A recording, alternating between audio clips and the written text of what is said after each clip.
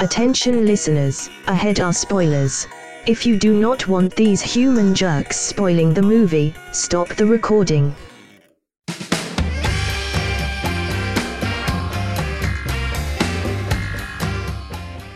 Hello and welcome to another edition of The Movie Trap. I, as always, am one of your three hosts, Zach Powers.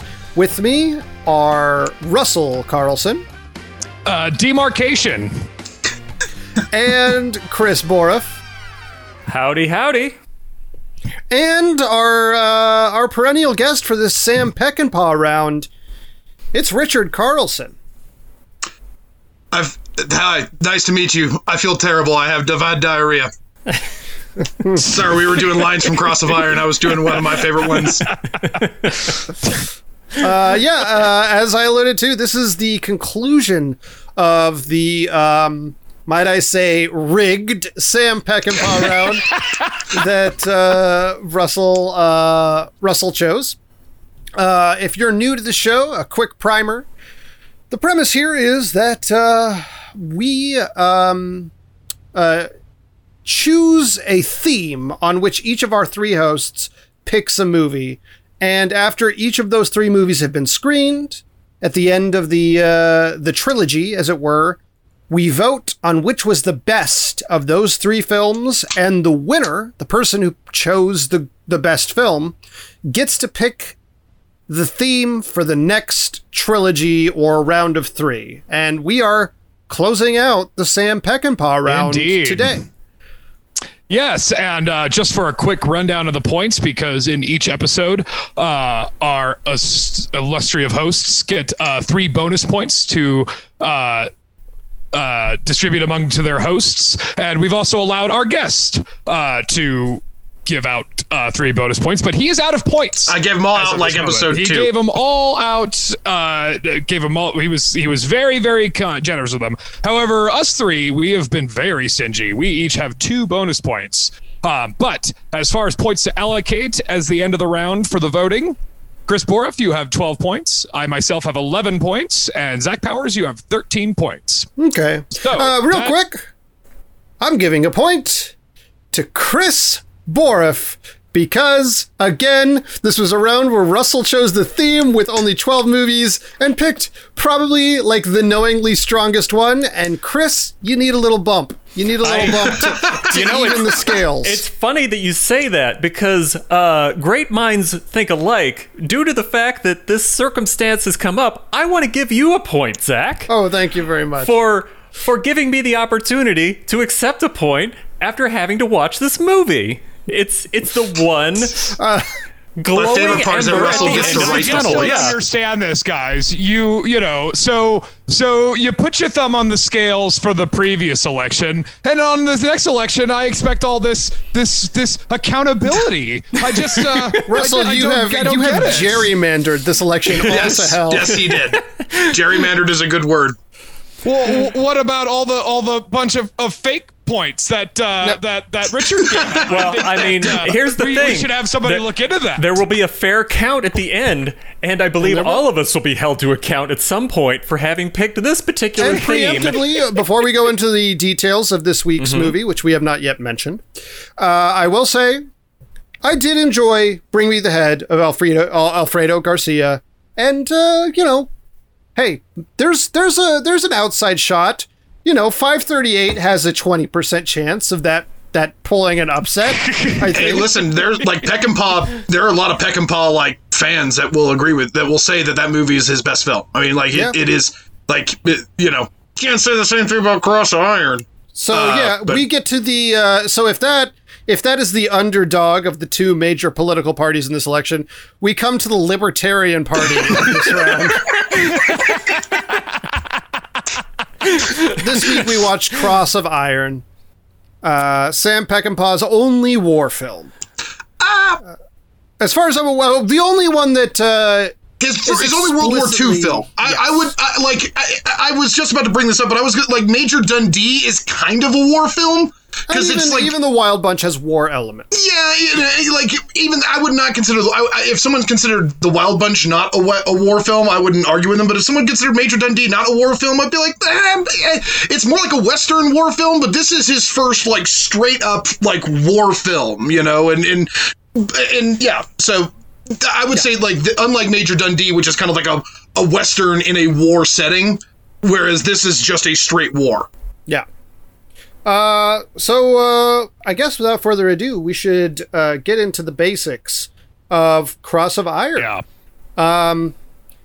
Cross of Iron is a 1977 film directed by Sam Peckinpah. It stars James Coburn, Maximilian Schell, and James Mason. Coburn stars as Rolf Steiner. Schnell plays Stransky. And Mason plays the commander of the outpost, Brandt.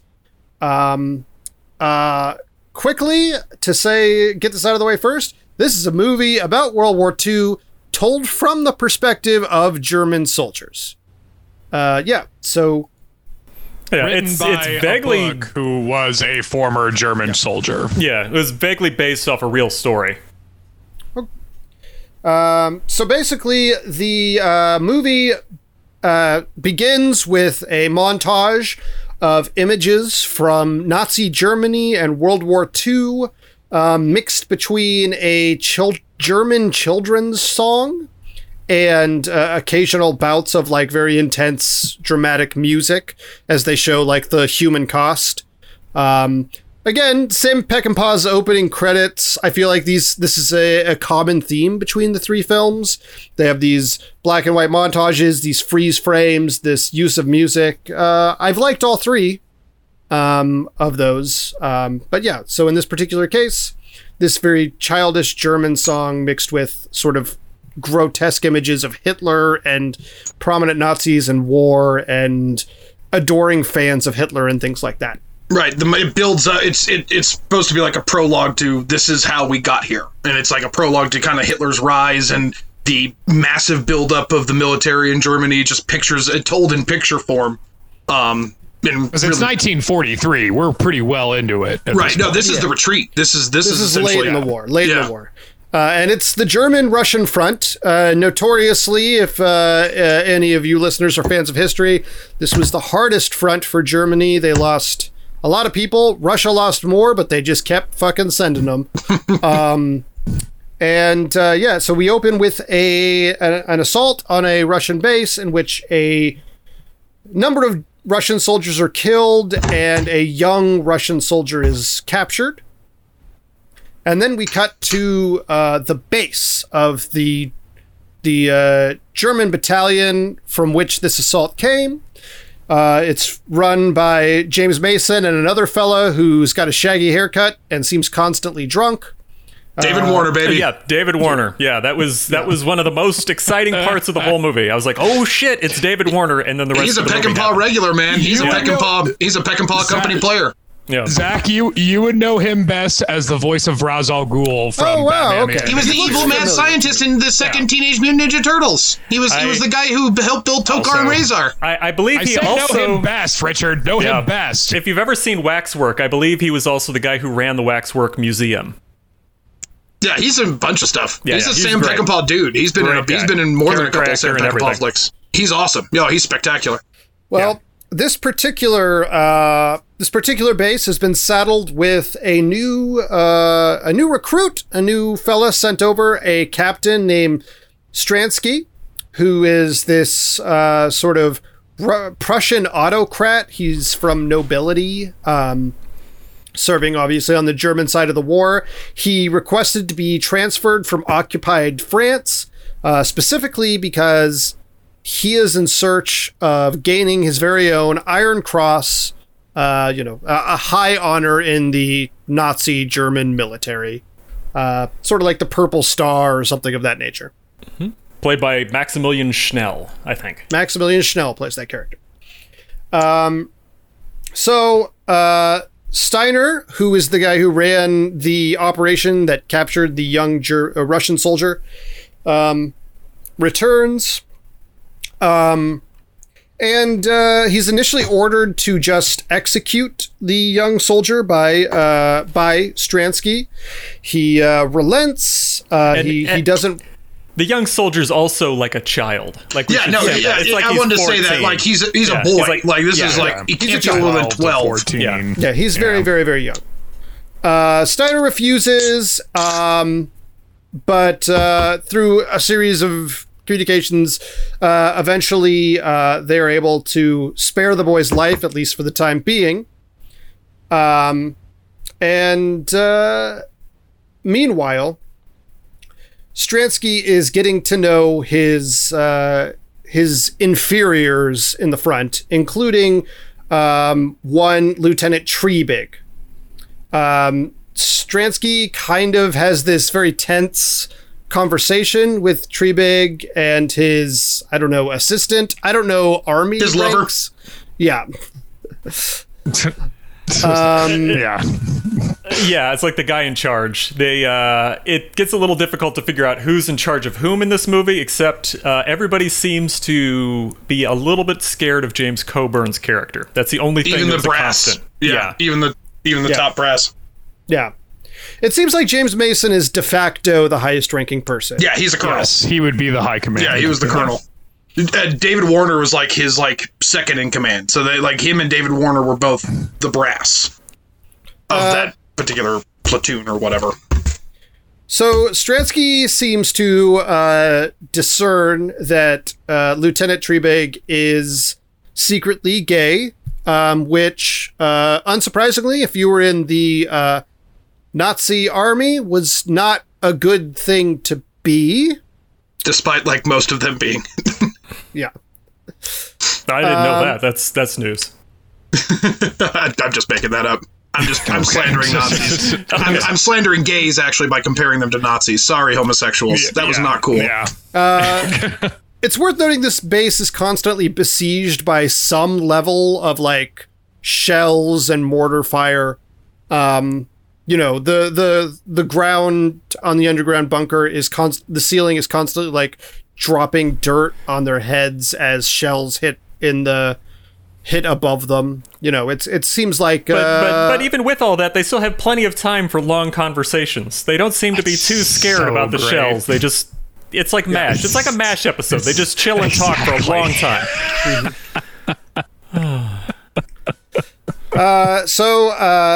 An attack is imminent from the Russians. Steiner, in advance of the attack, tries to release the boy soldier from the Russian side, but he's killed basically instantaneously by the Soviet troops who are advancing. And one of many sort of longish battle scenes begins.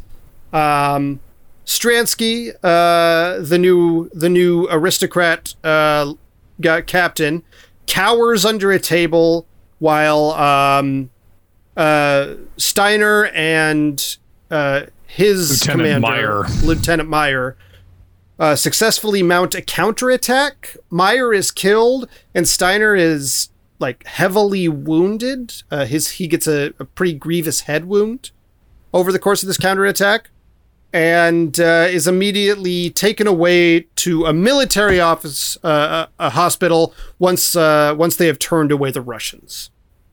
There's a little weird dream sequence about him stumbling into a brook. I guess it's supposed to be him at the hospital, unsure of what's going on. I'm not entirely sure what was going on in that segment. It gets very sort of experimental, and you kind of get the sense that this is probably supposed to represent what he's going through as he's trying to get over his injury and sort of in and out of consciousness. But some of them are actually very interesting, fun sequences. But it's I think it's the coolest part of the movie. I think some of the coolest parts of the movie is that him sort of going through that.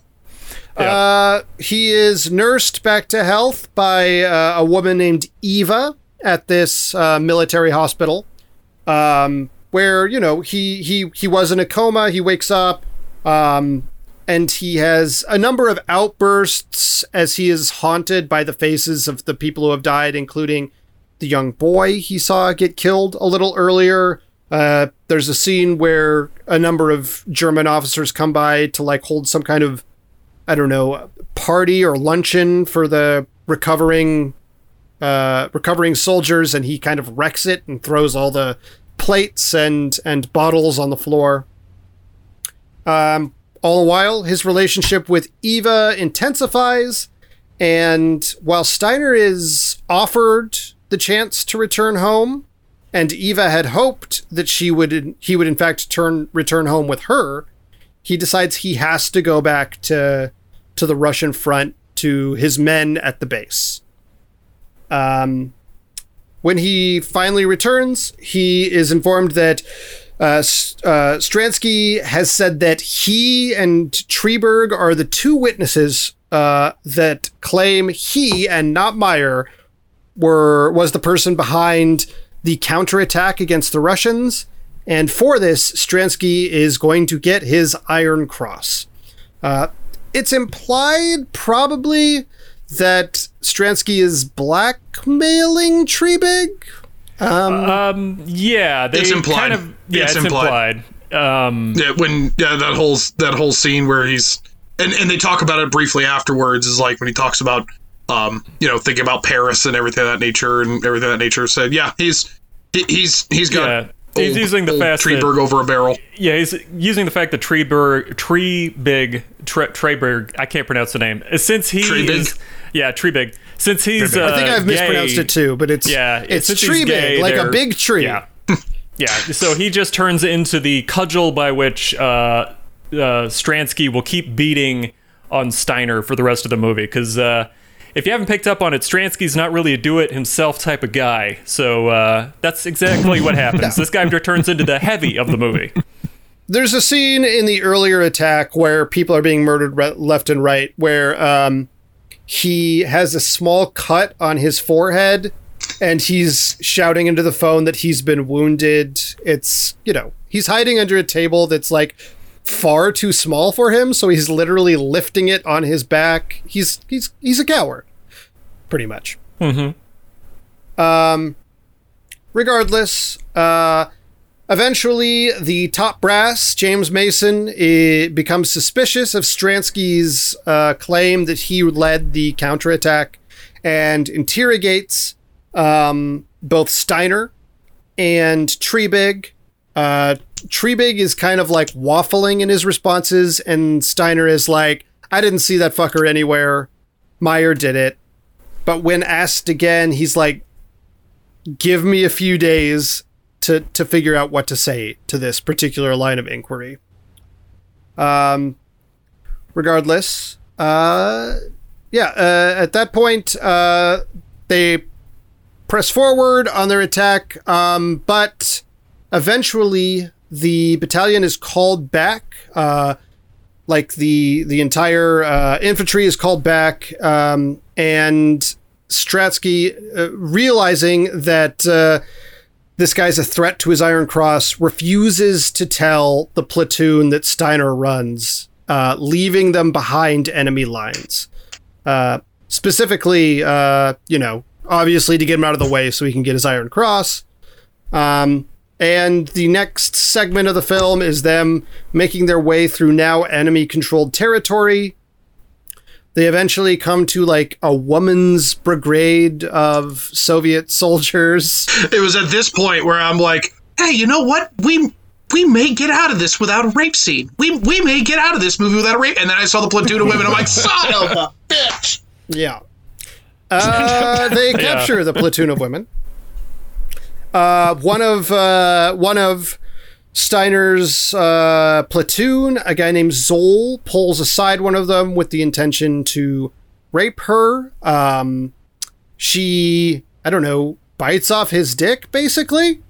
Yep, that's an accurate way of describing what happened. I think that's basically what happens. Yeah. And now that's how you do a rape scene. Yeah, no, it took his last fucking film, but he did it right this time. Bite the fucking dick off. And he, in return, bludgeons her to death. Yeah, that's true. Yeah. Yeah. And another member of the platoon is also killed in this scene. A kind of childish character named Dietz, who is like young, previously not as young as the Russian, but young enough to be innocent. He was introduced in one of the earlier scenes as being fresh to the fight. 16 he was 18. brand new to the front. Yeah. He had a scene where he was playing a child's game where he avoided stepping on sunshine for good luck. Like, he's that kind of guy. He is killed by one of the female platoon. The attempted rapist is locked up with the remainder of the Russian women. They take their uniforms to disguise themselves while they head back to the front. Yeah, they leave him to be killed. As they get... Yeah, basically he is heavily implied he's going to be murdered by these people. Yeah, they physically rip at him with their bare hands, like he ain't getting out of that. So it's a confusing sequence. Like I said, yeah, it's better than the woman liking it. Mm-hmm. Yeah. The bar is low for Sam Peckinpah, but he cleared it. For this movie, at least. Yeah, but, he had to have his classic thing of someone ripping the shirt off. Oh, yeah. That's going to be everywhere. I know, he can't help it. That's his thing. That is his fetish. He dreams of that every time. Just with right up there with the slow motion death scenes and the freeze frame. I'm willing to bet he's played a number of prostitutes to do that exact move. I'm willing to bet that is an actual thing. Yeah.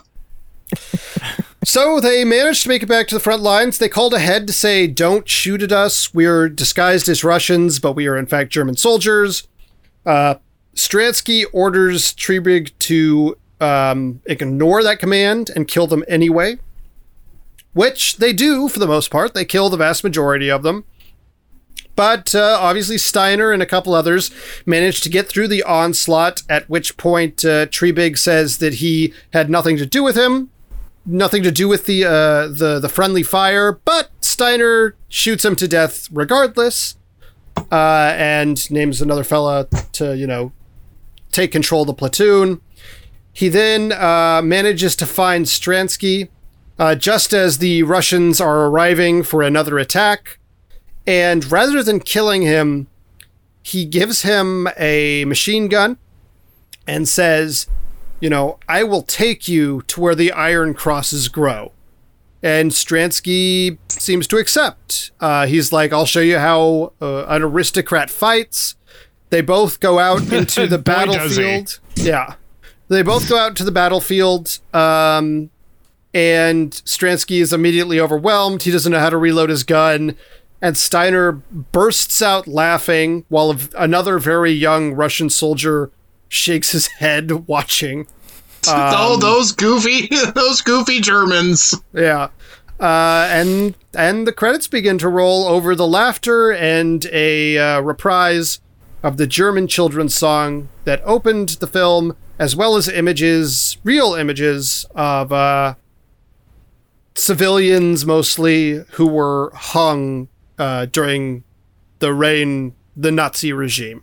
Yeah. Intercut with Vietnam. There were a couple of pictures. Intercut with Vietnam. Vietnam. Yep. Intercut with Vietnam.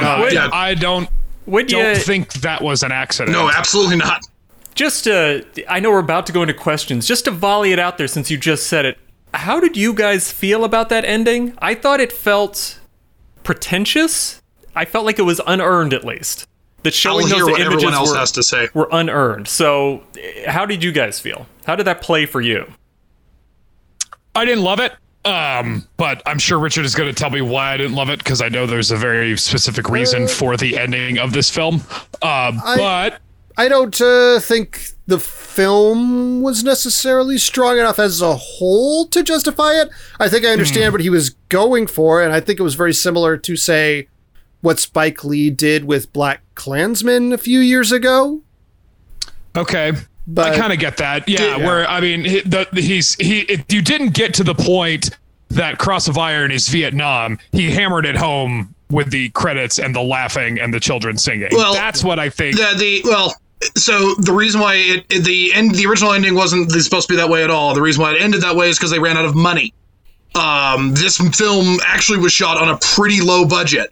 Most of the budget went to that top. That cast was it's a pretty top heavy cast there. Even for 1977, and so it was they only walked in with $4 million, only end up with a budget of $6 million. That's not the budget Sam Peckinpah, was told he was going to get, or remembered that's what he was told he was going to get, what have you. But they ran out of money. And so they just kind of had to come up with that ending on the spot. And I think that was the point where Sam Peckinpah sort of just gave up on the movie. So to me, it wasn't pretentious as so much. It was like, there, you were, desperate. It was desperate. It's a desperate ending.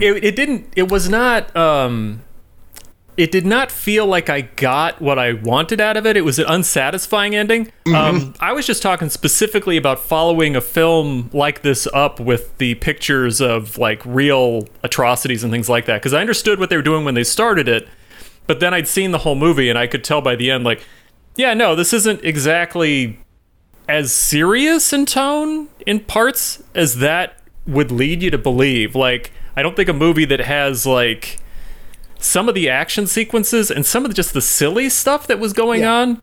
I think that it doesn't play. Movie, it's like throwing like Vietnam at the end of like MASH. It's not. It's not the same thing. There are a lot of extended action sequences than this, more so than I think either of the other two films we watched. And indeed, I completely agree. I even think that so there's this criticism of Hamilton that I think has some validity, where they don't talk enough about the slavery aspect of, the founding fathers and all that stuff. I think that is 10 times more valid here, where really, like, they don't really talk about the fact that these are all Nazis. Like, they have them occasionally be like, unfortunately, he's the hero. Yeah, the only time the Nazi party is brought up is to repudiate it, even by Stransky. Yeah, even the villain. It repudiates it, because. But I mean, it's the whole point of that was to kind of put you. They don't do this very often. Like Das Boot, I think, is the most successful attempt at trying to show it from an outsider attempt at showing it from the German perspective. But Crimson Tide, I guess, but you know what I mean. So it comes to be a point, especially at that point in the war,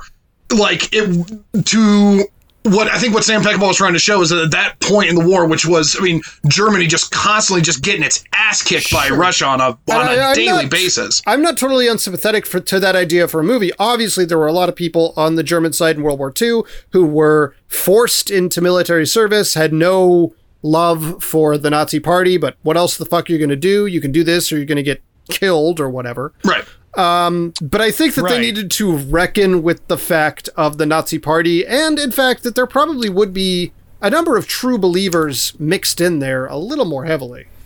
And considering the time and place this movie takes place in 1943, this is right when they were ramping up the Holocaust. This is right when they were ramping it up at warp speed. 400,000 people were being shot in Polish death camps in Denmark that summer. Denmark just got took over. But as we've stated, Germany was on the ropes in 1943. Italy had already fallen. They were they now had to hold Italy from the Allies, as well as fighting Russia. So they were spread pretty thin. All the more reason why you should condemn the Nazi party, that they allocated so many war resources for the extermination of the Jews. And I think that part of the absurd concept of this plot, of this, unbloodied colonel seeking laurels for the losing side of a war, is pretty unique and interesting and worth exploring as far as a storytelling. It kind of reminds me of the Civil War. If you ever watch a movie from the South's perspective, I just watched, I don't want to take all the credit from it, but I don't want to delve too much into it, but there's this video out there that compares Gods and Generals to the outlaw Josie Wales, as far as showing the Civil War from the perspective of the South, and how Gods and Generals is very bad, whereas Outlaw Josie Wales, while still showing the Union side as bad guys, is still pretty okay. As far as, does it whitewash the South? Sure. But what it gets at, and this is why I think this movie was so popular in Germany, is it gets a lot of the shame and regret that I think most of the German population felt about the Nazis. And it comes through in this. And that's why, to make the Iron Cross, the sort of the MacGuffin of the movie, so to speak, is sort of a sick joke on that this military laurels while you're constantly being bombarded all the time just seems really silly and absurd. So that's why it didn't really bother me, but I think you're completely right, Zach, that to not mention it at all, considering the time it's taken, it's a shocking miss. Yeah, I would agree. It's in like I think also like one of the like the whole point of what Sam Peckinpah was trying to show was just he was trying to make an anti-war film. You know, he was trying to make it's very clear that the movie is staunchly an anti-war film. And Orson Welles thought it was the finest war film he'd seen since All Quiet on the Western Front. Take that for what it's worth. That's great. It just my problem as a whole with this movie is that there is meat in the kernel of this, in the kernel of the movie, and I just think that there was some point where Peckinpah just stopped caring. I think. One of the things I just wanted to say, since we're talking about this, like the basic bit and the concept of this has always seemed a little strange to me when I was watching it, at least, because I'm not sure how much of the aristocracy was still involved in war in the way it had been. Because I know previous to this, like if you go back to the Napoleonic Wars, one of the big issues they had there was that people could buy military positions with their aristocracy, and they would do that and then attempt to get like an Iron Cross or something like this guy was doing in this movie. And that often led to problems. So that's one of the reasons why Napoleon was sort of a new thing when he arrived, because I believe he was actually a functioning soldier. Same thing with Washington. Yeah, so it was a thing where it's like, oh no, this is someone who grows up through the ranks of the military. This isn't someone who just showed up as a CO and started telling people what to do. But I've also been to Wewelsburg, which is the... it's where the Midnight Sun is and a bunch of other things. It was a location that was essentially supposed to be like the citadel for Nazis. They have a museum there now. When I was there in like 2012, I wanted to see some of the exhibits and some of the things just so I could get a better understanding of it. But it was interesting going through that with a German who would be of age to have seen this movie and had it play as like a modern piece. They had multiple generations. They had the generation that did it, and that generation essentially later denied any knowledge of it. And they would just say, oh, I don't know, our neighbors just moved. And then that second generation was the one that felt guilt, and that's why you wind up with things like The Reader, the book, not the movie, where it was all about someone who had been a Nazi guard, and it was the guilt coming out of that. And now you have the current generations where it's like, no, this is something that actually happened, so people were able to kind of go back and reassess that stuff. But this movie seems very strange. Right, and it doesn't seem like the book was written in 1955. Yeah, so that's so soon after it happened. He's part of that. I mean, like I said, he was a Nazi. The guy who wrote the fucking book was a goddamn Nazi. Yeah. Yeah. But anyway, Borf, I didn't mean to interrupt you. Sorry. No, that's just all I want to say. It was just very strange to see this because, when you talk to Germans about it, they'll talk about the fact that their parents might have been involved in the Nazi party. But it's also that Americans have this weird sense that all Nazis got arrested and sent to jail, and that's not what happened. Like, everybody in the country... and it's also, everybody in the country was required to be in the military. So what happens is afterwards, like, a lot of people go back to just being bus drivers. Anyway... Let's, I think that is, like, finding the humanity in the beast of Nazi Germany is, I think, a perfectly valid exercise. This is sort of unrelated, but, like, this is something I learned recently that I thought was fascinating. So in the movie Goldfinger, the guy who plays Goldfinger was a Nazi soldier, and that movie was banned in Israel because he was a Nazi, and for a while he was a member of the Nazi party. But Conrad Veidt? That's like no, his name Gert Frobe was his name. Oh, okay. But that came from like what's that rag that still runs in Britain? The Sun. The Sun, and it came from an interview in the Sun.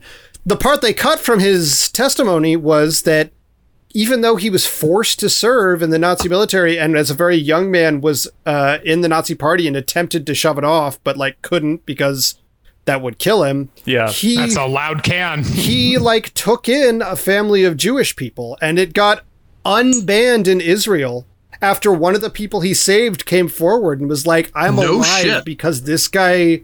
Oh, wow. Yeah, this guy took me in and saved me from the Holocaust. But so clearly there were people in the German military who were not okay with what was going on. Yeah. But I think there's a better way to do it than this movie, which I think is so slight. Especially since they were fighting Russians. I mean, and you got to think that like part of the propaganda against the Russian machine was that they were a bunch of Jewish Bolsheviks, you know, and so you would think that, you know, like I know they were trying to it was the end of their it was the end of the great and powerful Wehrmacht, you know, march to Russia. They were at this point running back. And so, like, I can see where people aren't really in the mood. And the movie does do a really good job of just really showing that, like, everyone around there is fucking exhausted. Like there is not nobody is, like, rah-rah in any direction other than just, like, this dude's birthday. Survival. You know, like, that's as most song-singy as they get. Is this dude's birthday, you know? Because even survival is looked on as kind of, why would we do that to ourselves, you know? And so it does a really good job of just really showing just the oppressive nature of just being in combat, you know, and you know, yeah. And I will say you mentioned Orson Welles was a fan of this movie. I also read that, perhaps unsurprisingly, he likes most of Sam Peckinpah's movies. Quentin Tarantino also was. This was somewhat of an inspiration, as far as I'm aware, for Inglourious Basterds. You can kind of see some shots. You can kind of see some shots. A few moments, and I think that there's I think that's a much better movie than this. I actually think that's his best movie. I concur. But the Jackie Brown's my favorite. Far out. The most Boris answer.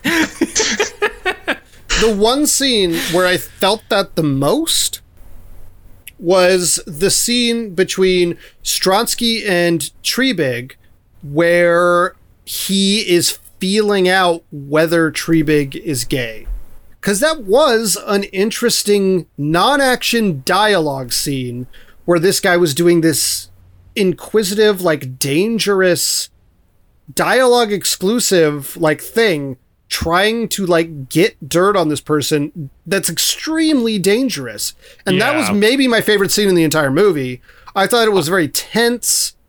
And the way Shell does it too, where at first it's, you know, typical interrogation techniques. You make him your buddy and it's like, hey, look, you know, like, who needs women? Am I right? You know, and then the turn immediately in Shell's performance and the way Peckinpah sort of, like, pauses the silences in it. It really ramps up the tension. That's the problem with this fucking movie. It's the definition of uneven. You know, there are moments in this movie, much like you had with Alfredo Garcia. Like, there are moments in this movie that I think are even enlightened surrealism. When it comes to its themes of anti-militarism, class struggle, even the homosexuality bit, you know, loyalty to Platoon, which is a big thing of Peckinpah. But and then you have, like, this sort of disinterested, rote violence, you know, it's just sort of, and it takes up a lot of the runtime. You know, and it just sort of becomes rote after a while. And I get that's sort of the point, that war is just this hungry machine that just grinds everybody. I think the point he was trying to, interesting to watch. Right. Exactly. I think he was trying to make the audience feel a little bit of what these soldiers were feeling, because these barrages were happening on the hour. Like they had to be like, these soldiers didn't get the chance to cut through the next thing. So I'm not saying it was successful. I'm just saying I think that's what he was trying to do. And those, you know, we paid for all those explosions. You know, damn it. I will say, for being such a show them on camera, right? Yeah, because I will say for being such a strapped production, it looked okay. Like it didn't, for a World War II thing. I didn't feel like it was too, like, chinsed out on. I thought it was going to be a lot worse. I would disagree. Like, some of it, yes. Like, when they go outside, some of the location stuff's good, but so much of it happens in bunkers, and it's the same bunker again and again. Yeah. So it winds up looking a little bit like MASH, where they would go out with some of the military vehicles for the big ticket moments. I keep saying MASH, but it kept popping in my head. They'd go out for the big ticket military moments, and then they would go back, and it would just be studio lighting and, like, close quarters and quiet talking, and they would add all the violence and the crazy stuff in the background later. I guess I just meant more like I thought the battle scenes were going to be really like hidden and kind of like jobs. I'm not saying it was Saving Private Ryan or nothing, but I expected the battle scenes to be a lot more chintzy, not to see 10 million explosions per, battle scene. Yeah, the bridge explosion was huge. Right. And I thought this was it seemed like, as far as Peckinpah's concerned, this was a wasted opportunity. Because again, he just kind of fell into form, didn't he? I mean, he just sort of like, okay, slow motion death, like this was an opportunity to break from his form, to demonstrate violence on such a scale that the Wild Bunch can't even come close to. I think the best moment as far as violence is concerned, where it really made me like even that, where this tank just runs over a dead corpse that's been there for a while, not the first tank to run over that body. I felt like there should be more images like that, to more of a quiet macabre, rather than the return to Wild Bunch form. Early on, there was a memorable image of a person like stuck in some barbed wire whose back was just absolutely bloodied and gored, which I thought was an effective image. Briefly, can I talk? One of the most fascinating aspects of this movie to me, I mentioned him a minute ago, but I want to talk a little bit more about him, is Treebig. Because, so this is a character who ultimately becomes kind of the secondary antagonist of the film. He is the Iago to his Jafar. If you're using the Disney version, he said Iago. Yes. I thought Othello. I was with Zach. I thought Othello. Yeah. I'm like, what? But Jafar. Okay, you're doing Aladdin. Sorry, I'm not that erudite, guys. I think you know that. I think there's two interesting things about this character. One, all three movies we've talked about, there have been varying degrees of like homosexual characters who aren't necessarily treated with like they aren't treated as like, as was popular in the time as like pansies or degenerates or perverts, which is interesting, and I think that's commendable. I also don't like that this guy is A, the secondary antagonist, and B, the person who gets like the most violently murdered, because this is a dude who was blackmailed and his other option was going to Auschwitz. Well, he was like, I could either kill some Nazis who are soldiers, or I could fucking go to Auschwitz for being gay. And this guy's like the most shot like 400 times and then stabbed in the chest. Like, I don't know, man. I feel like it really did the thing you were talking about last time, because there's been gay suggested subplots in the last two movies we've watched by this guy, I think.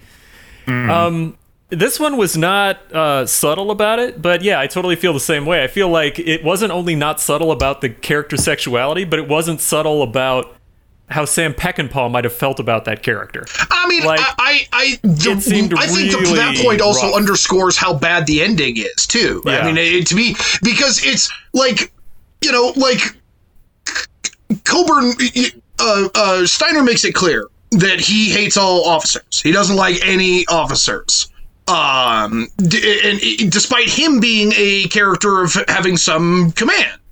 And yet, when it comes to the ending, he takes the poor sucker who he had to know would not have otherwise had done what he had done, okay, and brutally murders him. And then Stransky, he's like, pick up a gun, soldier, let's go get it, so it sort of underscores the confusion and really the badness of the ending. Like, if Steiner had done the same to Stransky, then it's like, okay, Sam Peckinpah being Sam Peckinpah, he just went mad with vengeance, but with Stransky, he's just like, like, put on a helmet there, soldier, let's go out there, and I don't know, I mean, yeah, so I think that point underscores how shitty the ending ended up being. And you're right, like, maybe they cut it, but like, Stransky needed to be killed. Like, even if you went on the battlefield, like, there needed to be, this guy goes down hard. He's like fighting for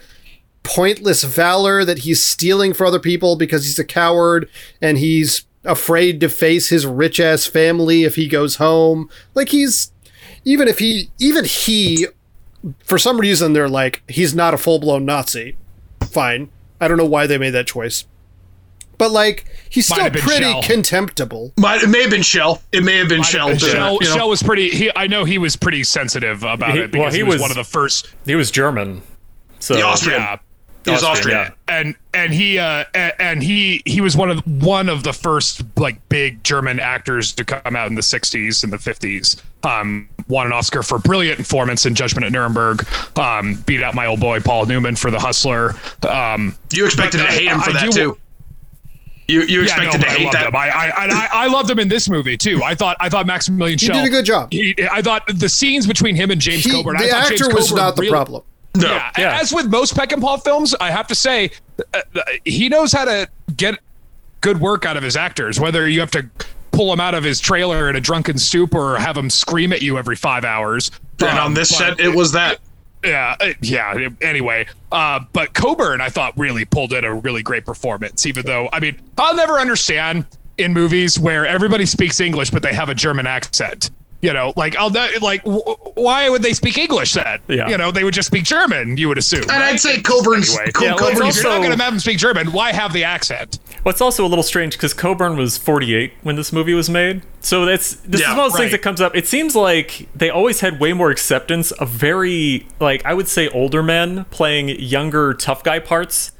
This happens a lot. I don't know what it is. Like, you know, you have your Takens and your taking of Pelham 1-2-3s and things like that. Where there's like an older person who's like action. Found a new career.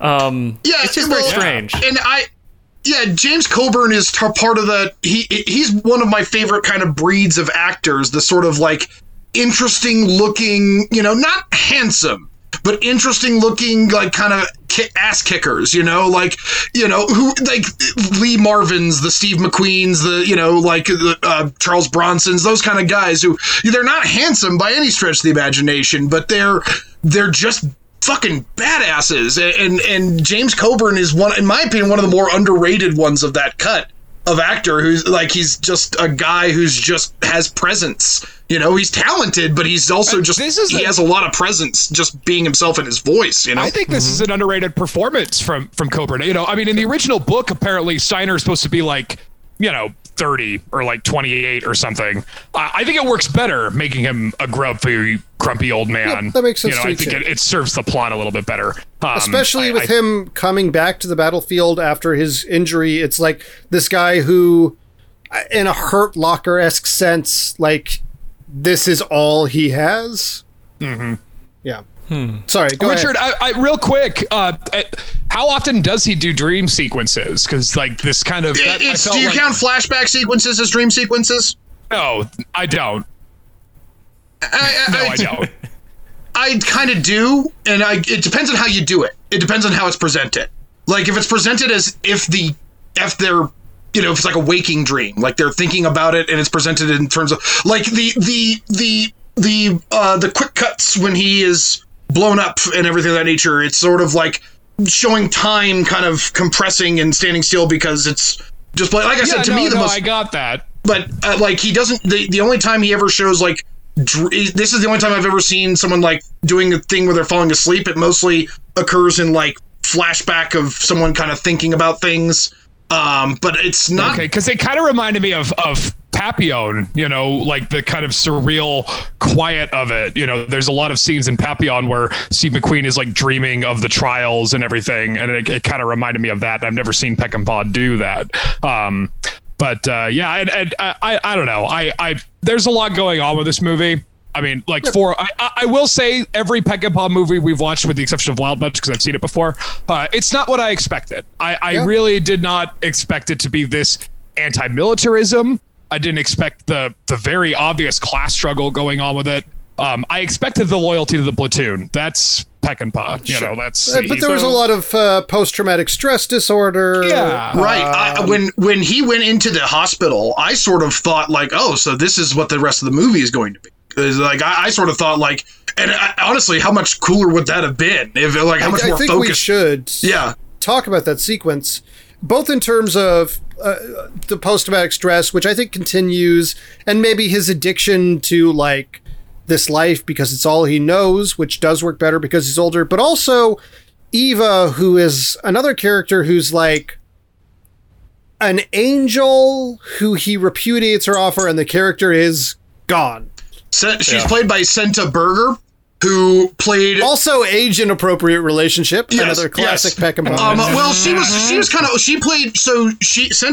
played by Senta Berger, and that was her second Peckinpah film. Her first one was Major Dundee, where she played pretty much the exact same character. A person who nurses a war soldier back to life, tries to convince him not to leave, and he doesn't.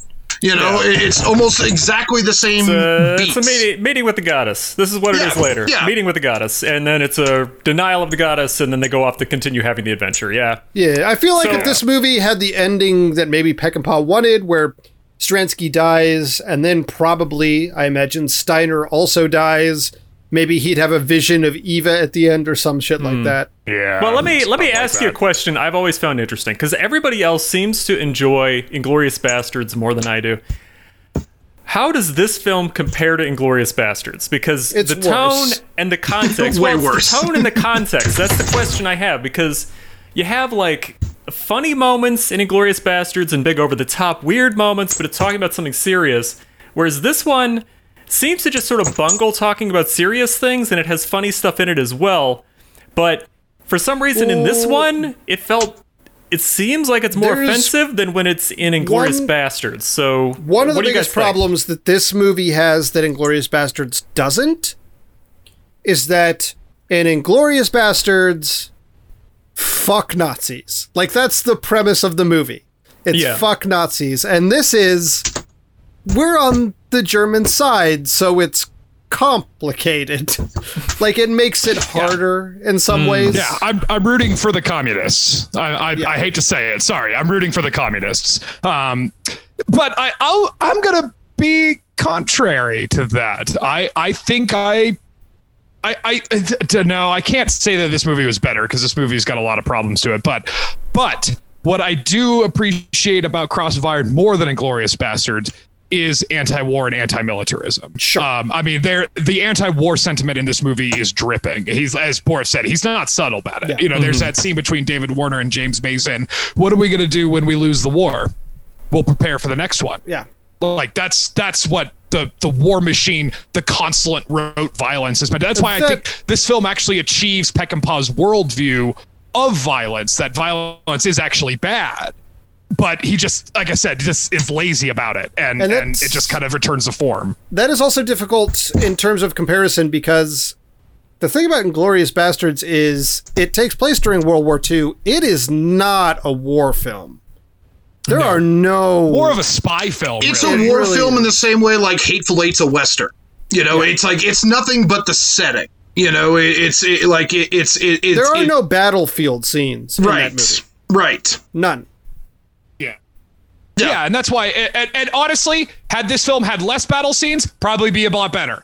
I don't know about that, because then we would be stuck with the kind of, like, not very focused dialogue. I'm just saying, I could have done with one or two tanks not exploding to finish the movie. I think my response to Borf about the comparison to Inglourious Bastards, I mean, a lot of the visual style, you can definitely see, like, I'm thinking the scene where they're coming out of the trees. Like, I saw them, I saw that in Inglourious Bastards, but I'm trying to think, and I'm not a war movie expert. I'm not much of any movie expert, but war movies don't really have, like, a lot of, like, sit-down dialogue scenes. They're mostly quick and utilitarian, maybe a one or two reprise. This one, much like Inglourious Bastards, does have, for better or worse, better in my opinion, Inglourious Bastards than Cross of Iron, it does have a lot of long kind of back and forths, And those were my favorite parts of this movie, and they're my favorite parts of that movie too. Like, I don't, whatever, there's a scene where they shoot Hitler a bunch with a machine gun. That's all well and good. The really great stuff is, like, the longer dialogue tension scenes, and this tree big scene that happens early in this film, that felt similar to me. All right, that's respectable. It is, and that's why I probably have to still give it to Inglourious Basterds because Cross of Iron is such a mess. But I do think that this is probably a Peckinpah movie that is dying to be remade by somebody. I think that you could actually tell this story better than what Peckinpah put out. And my first vote is David Simon. I think David Simon could probably take the story and probably make it for all the anti-war, anti-militarism, class struggle themes that are throughout this story. I think somebody with not so much of a grasp on a bottle of Jack Daniels would. And I mean, he did this to make money. I mean, this was a money making. He was broke. Well, I mean, no, he did all of his movies to make money. Don't make any mistake. If this is already a metaphor for Vietnam and an imperialist class that people are unwillingly serving, then Simon already did this. He made Generation Kill. Yep. Yeah. That's true. That's true. What I would want is an Aaron Sorkin World War II movie. It would just be a walk and talk. They'd just be walking and talking in circles around the bunker. Aaron Sorkin's A Cross of Iron. That's I'm right. in. Everybody knows the entire songbook of Gilbert and Sullivan. Nobody doesn't know it. They know the whole songbook of Gilbert and Sullivan. Yeah, that would be. But I don't know. I just felt like like I said, it reminded me of the Outlaw Josie Wales, where you're showing the losing side of a conflict. And I think there's a lot of meat on the bone. And again, that Peckinpah kind of left on there. There's plenty, again, like there's those Vietnam shots at the end. There are Vietnam movies about people who did terrible things in Vietnam on the losing side of a conflict, the imperialistic side of a conflict. I mean, Apocalypse Now is a movie that exists. And in my opinion, is quite good. Yes, and I think that that was a lot of the criticism of this movie at the time, that there are a lot of movies that say the same thing that Cross of Iron says that do it better, and Peckinpah himself has done it better. And it's hard to deny that. I mean, even again, a constant theme you always hear about with Sam Peckinpah, and even Gene Siskel had to say it. Why did he make this movie? And again, the three films we've done, that question's been asked to him for all three of the films that we've done. For Wild Bunch, Bring Me the Head of Alfredo Garcia, and Cross of Iron. The question: why'd you do this? Yeah. Why? Yeah. So I guess before we go too long, because we still have some voting to do, let's close the book on Sam Peckinpah, unless you guys got some final thoughts that you want to go through with I have one final. Did you guys know that he turned down King Kong and Superman to do this movie? So Sam Peckinpah could have beaten Zack Snyder to the cut by about almost a half a century. Well, I would have preferred it, because you know what? I'll tell you the difference. Zack Snyder is a 15-year-old nihilist. He loves George Miller and all that like reductive female archetype shit. But at his heart, Frank Miller. But at his heart, he's an Ayn Rand fanboy. And Peckinpah, at least, like, he had more going on intellectually than fucking Zack Snyder. I'm sorry, maybe the worst director working today. If I get nothing else out of that, yeah, I'll take it. Yeah, I mean, you're not going to have arguments. 300 is maybe the worst, like, ideologically, one of the worst movies I've ever seen. That's fascist propaganda. I would have thought you would have said Watchmen, just because the source material is so good and the output being so bad. That's also terrible. Like he clearly idolizes Rorschach, the fascist character. Yeah. But 300 is another level. It's right. Yeah. 300 was shown to people who were being shipped out. Thank you. To go fight Muslims. The Iraqi war. Yeah. To gear them up to kill. They weren't showing Watchmen to fucking, get people all zonked up to go fight Iraqis, Yeah, every once in a while there's like something that just kind of hits the zeitgeist of sort of jingoist nonsense. Sometimes you have your... Somehow it's always Starship Troopers, the book Starship Troopers. Oh, yeah. Let's not forget Robert Heinlein. Yeah. Yes, let's not forget Robert Heinlein. More nuclear bombs. The adaptation of Starship Troopers is the opposite of the adaptation of Watchmen. Those are both movies where the movie and the book have the opposite message, and I would say they're equal in terms of quality. The movie's fine. It's just the movie's fine if you view it as a satire. All right, easy, Paul Verhoeven fanboy. I know. All right. So before we figure out what we're doing next time around, should we do the final thoughts first? Because but first I have 2 more points to give, and I am going to give them to both my co-hosts for suffering through this clearly rigged theme that I did. That's very gracious. But I am glad you guys did it with gusto. We really did. I feel like, I know Richard's not thrilled about, we just pretty much stuck with later day Peckinpah, but he can fuck himself. I'm proud of you guys for going, so it's a point each for both of you. And I'm going to I think I have one left to give. Is that correct, Russell? That is correct. I'm going to give one to Richard, our first three-peat guest. He doesn't get a vote. Oh. I'll take it. I believe this was an argument we had at the start of this, where I wanted to give Richard points, and you gave me a talking to. That's how much I've pissed you guys off. You guys will give your points to a person who's not going to be in the vote, just so I don't have to have the point. Well, here's the thing. I'm going to give you my remaining point as well, Carlson, because you made us watch this, and I'm giving it to you not because you made a good point. I'm giving it to you out of spite. I'm giving you a point out of spite. Spite point. I'm just going to hold on to my last one, actually. Spite point. There we go.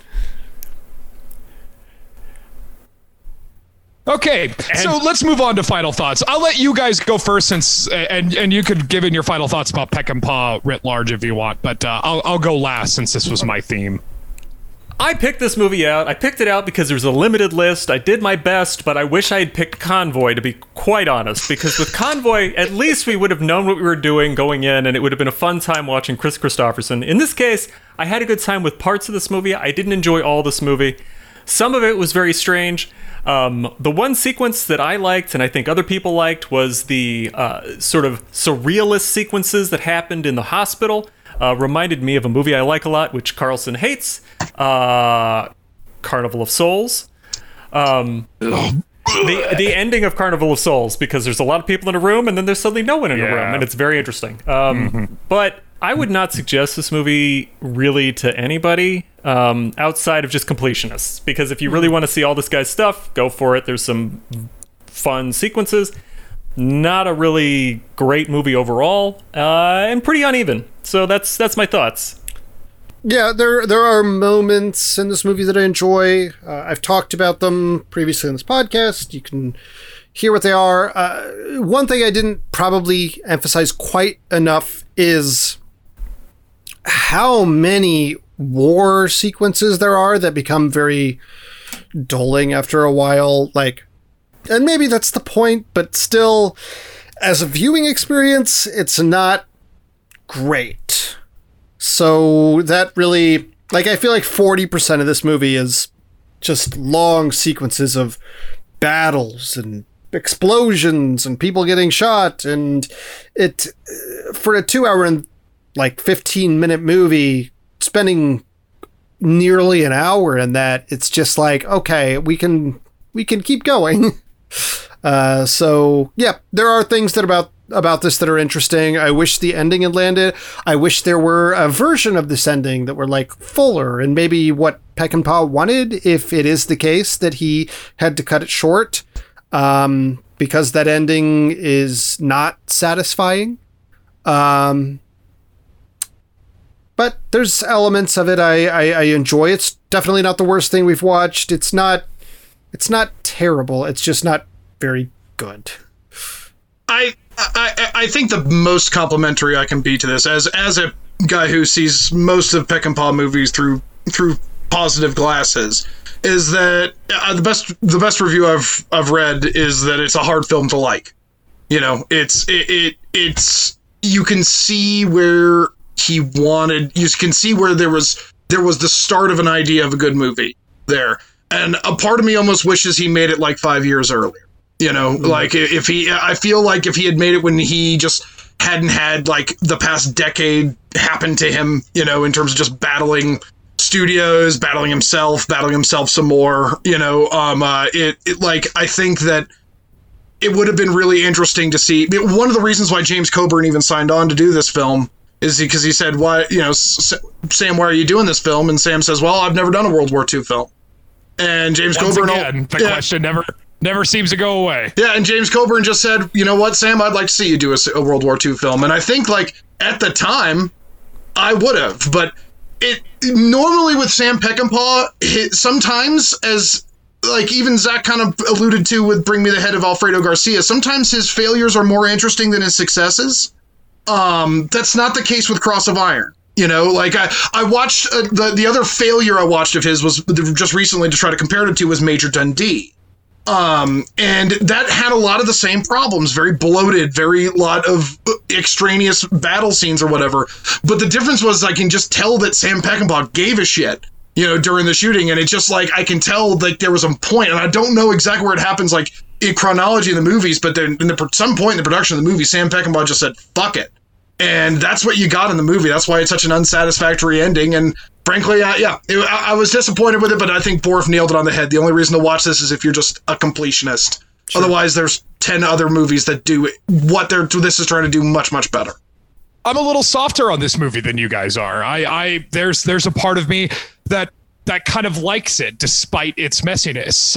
You know, I know it's our favorite hobby horse, Borf, but it reminds me of The Prisoner, you know, which is another uneven, incomplete mess. But I am charmed by the moments of brilliance enough to sit through this movie. However, that does not mean I would recommend it, because I've gotten in trouble for that before. That being said, I kind of liked it. It's not what I was expecting. I appreciate the very, very anti-war sentiments that are all over this movie and the anti-militarism. But again, I think you guys are mostly right. It's a missed opportunity for Peckinpah to really kind of do something different, and then to just kind of, I think Richard said it best, the disinterest in this movie is very, very evident. Like there was points, he was interested in certain moments of this movie rather than the whole movie. You know, he was far more interested in the little bits of trees rather than the whole forest.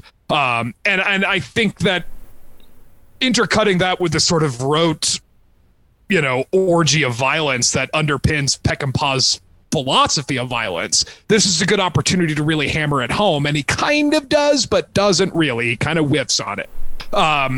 So yeah, this like we kind of said with Alfredo Garcia, there's flashes of brilliance in this movie that I think in the end is still just a disjointed, confusing mess. That being said, I kind of liked it. And finally, I just want to say that listeners and viewers, you're watching this months later, but for us, it's it's 2 days before the inauguration of Joe Biden, and not long after the raid on the Capitol, and who knows what will happen at the inauguration. Maybe nothing, hopefully nothing, but we may not be in the best mood to watch the softer side of fascism right now. I tell you, I was not in the mood to watch it last Wednesday. I had the day off and I just put on Cross Eye. I'm like, no, I can't. Yeah. And like I said, the movie is not pro-Nazi per se, but I'm like, nah, not today. It can't. When you're highlighting the heroic deeds of one front while ignoring the furnace of bodies at home, there is a little bit of apologia there, and then that's where I understand Zach's point. To not mention it at all is pretty telling. It's still glamorous when you kill a bunch of people in the name of the Holocaust. Even if you don't support the Holocaust, you're still great. What? I don't know. Yeah, I was watching it while the raid happened. That was one of the things that came up because I had to kind of stop. Listener, this was fun. So Chris was like, I don't know if I like this pick, and I was like, Chris, there's an armed standoff at the U.S. Capitol right now. And Chris just wrote back, oh, that seems more important. All right, gentlemen, are we ready to vote? How many points does everybody have? Okay, to run down the points real quick. Chris Borf, you have 13 points to divvy out. I have 12 points. And Zach Powers, you have 15 points to divvy out. Holy shit, I did well this time. Yeah, you really banked him this time, and he even kept his own bonus point. I thought I had 14. That's okay. You know what, Russell? I'll give you one. Oh, no, you do have 14. You do have 14. You do have 14. Russell, I'm going to give you one just because. Fuck it. Okay. Damn it. I've seen the spirits of Christmas past, present, and future. I can't take it with me. What day is it? What day is it, young Today lad? watch Christmas Day. Okay, so for the first movie of Peckinpah, The Wild Bunch, Chris Boroff, what you got? I gave The Wild Bunch a 5. Okay, and I gave The Wild Bunch a 6. I also gave The Wild Bunch 6. So that comes out to 17 for The Wild Bunch. Yes, that is right. Okay, Boroff, what you got for Bring Me the Head of Alfredo Garcia? For Bring Me the Head of Alfredo Garcia, I gave it a 7. And that is the severed head of Alfredo Garcia drawn on the card. For the listeners who can't see this, because you should also follow us on YouTube. Okay, I gave the head of Alfredo Garcia a 4. I gave the head of Alfredo Garcia a 6 also. So, yeah. 17, we are tied. Wow. Oh, God. Tied at 17. Here we go again. Well, Crossfire's not going to win. We've got This is why we've got Richard. Yeah, Cross of Iron ain't going to win. So, all right, Boroff, what you got for Cross of Iron? For Cross of Iron, I gave it a 2. I giving Cross of Iron a 3. I also gave Cross of Iron a 3. So Cross of Iron does not win, but we have a tie, gentlemen. We have a tie. And we have a guest so fortuitously to break our tie. So I, the twin brother of one of the people in contention, will be an unbiased and right down the middle. You're right down the middle. Tiebreaker. You can't be unbiased. You are as biased as it gets. You are the tiebreaker right now. Oh man! So you I have to choose. So point. I'm having to choose between Wild Bunch and Bring Me the Head of Alfredo Garcia. Correct. And God damn it! I you know what? You see, you have to view the whole score. This is like when they go on, when you go on Great British Bake Off. It's not that final Bake Off that counts. Yeah. It's all those previous bakes. So here is what I'll say. One of my favorite quotes from Sam. This is just to stop before you announce. Russell's horrible anti-democratic plan is in turmoil right now. This is the Republicans at the Georgia runoff. Georgia, sir. Yeah, I know. Russell's now calling me. Yeah, listen. I'm notified. You are notified. Find the votes, Richard. About all the superfluous points. I'm just saying the union will exist after this has occurred. So if the wrong points are given out, I will be open to doing whatever my moral imperative is as far as films are concerned. Henceforth, I will be carrying my gun to the podcast. Metal detectors. So. Or like Frida Remover. Yeah. So here's the thing. One of my favorite quotes from Sam Peckinpah is one of the things that he wanted out of life was what his dad used to say, was that he wanted to walk into his house justified at the end of the day. And while Wild Bunch is an objectively, I think, better film than Bring Me the Head of Alfredo Garcia, I'm gonna give it to Bring Me the Head of Alfredo Garcia. Just because it wouldn't feel like justice if I gave it to the Wild Bunch. Because Russell did you all dirty by choosing the Wild Bunch. If Peckinpah hated anything, it was the man who rigged the system. He would not stand for this sort of shenanigans. Sam Peckinpah, and especially if it was, and it's not like Zach chose Convoy. You know, it's not like we're between Wild Bunch and the Osterman Weekend. You know, it's Bring Me the Head of Alfredo Garcia. I mean, it's not like Pack Aaron, Billy the Kid, or Ride the High Country, Ballad of Cable Hogue, even Major Dundee. Watch Sam Peckinpah, kids. But I have to say that I'm giving it to Bring Me the Head of Alfredo Garcia in the interest of justice and in the interest of bravery of picking Bring Me the Head of Alfredo Garcia. So that is my decision. Gavel. We're so brave we couldn't even find it. All right. Well, justice is served. I sort of knew what I was doing when I suggested the Peckinpah theme, and then taking the Wild Bunch off the board. You're gonna feel relieved when you find my pick for the theme, because it's not even really my pick.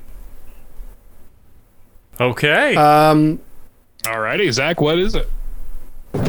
Now, for the listeners, it's past this time, but for us, it's coming up on St. Valentine's Day, and I have chosen for my pick, not that we choose the movie, but that our significant others choose the film for us.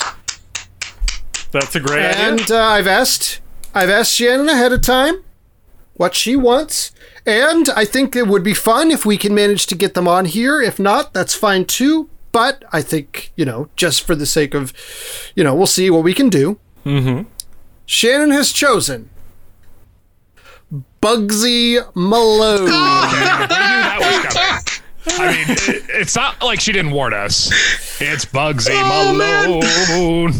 I haven't seen this movie in probably 30 years. What a tone shift. Those are one of those movies. Those are one of those movies that, like, Richard, you remember when, like, Mom, like, waxed the floor or whatever, and we'd have to stay in the living room because we couldn't walk on the linoleum. And she would just put on one of the, I think that's like some musical or some shit. So I think that's our first time seeing, that's how I recognize the song. But yeah, I haven't seen it in, I couldn't even, wow. Yeah, that'll be different. Yep. Yeah. So Bugsy Malone, you guys do the reconnaissance, figure out what your significant others want to watch for this particular round. If they want a guest, if that's possible. Yeah. Yeah, this sounds awesome. It's going to be exciting to see what we get handed to us to watch. Yeah, and they don't have the state of play that they we don't do. care. So sort of, they do not exactly. care. Yeah. Will Bugsy Malone win? Probably not. What if it does, though? What if it does? Yeah.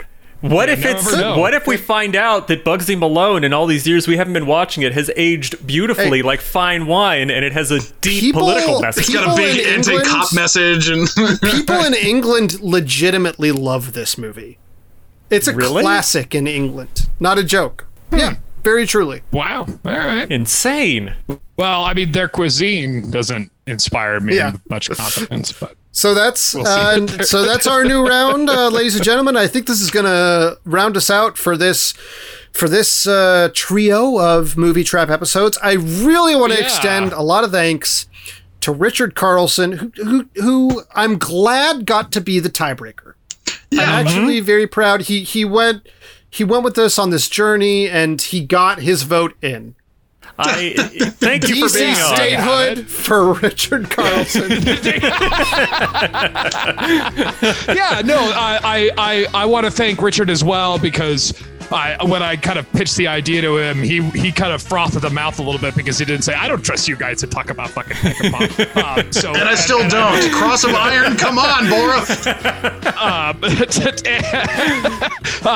But yeah, thanks a lot, Richard. It's been a lot of fun guiding us through the Pokemon. Big fan of the podcast, always have been. Love coming on. Thanks for having me, guys. I really, really appreciate you talking some Peckinpah with me. I had a blast. Thank you so much.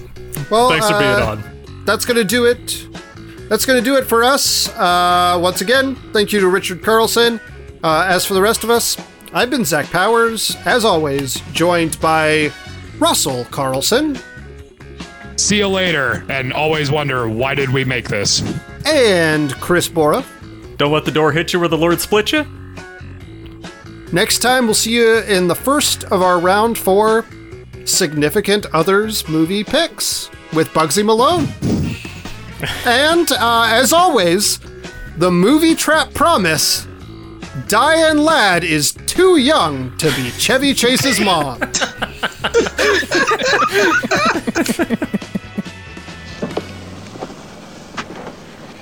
This is my adjutant, Captain Kiesel.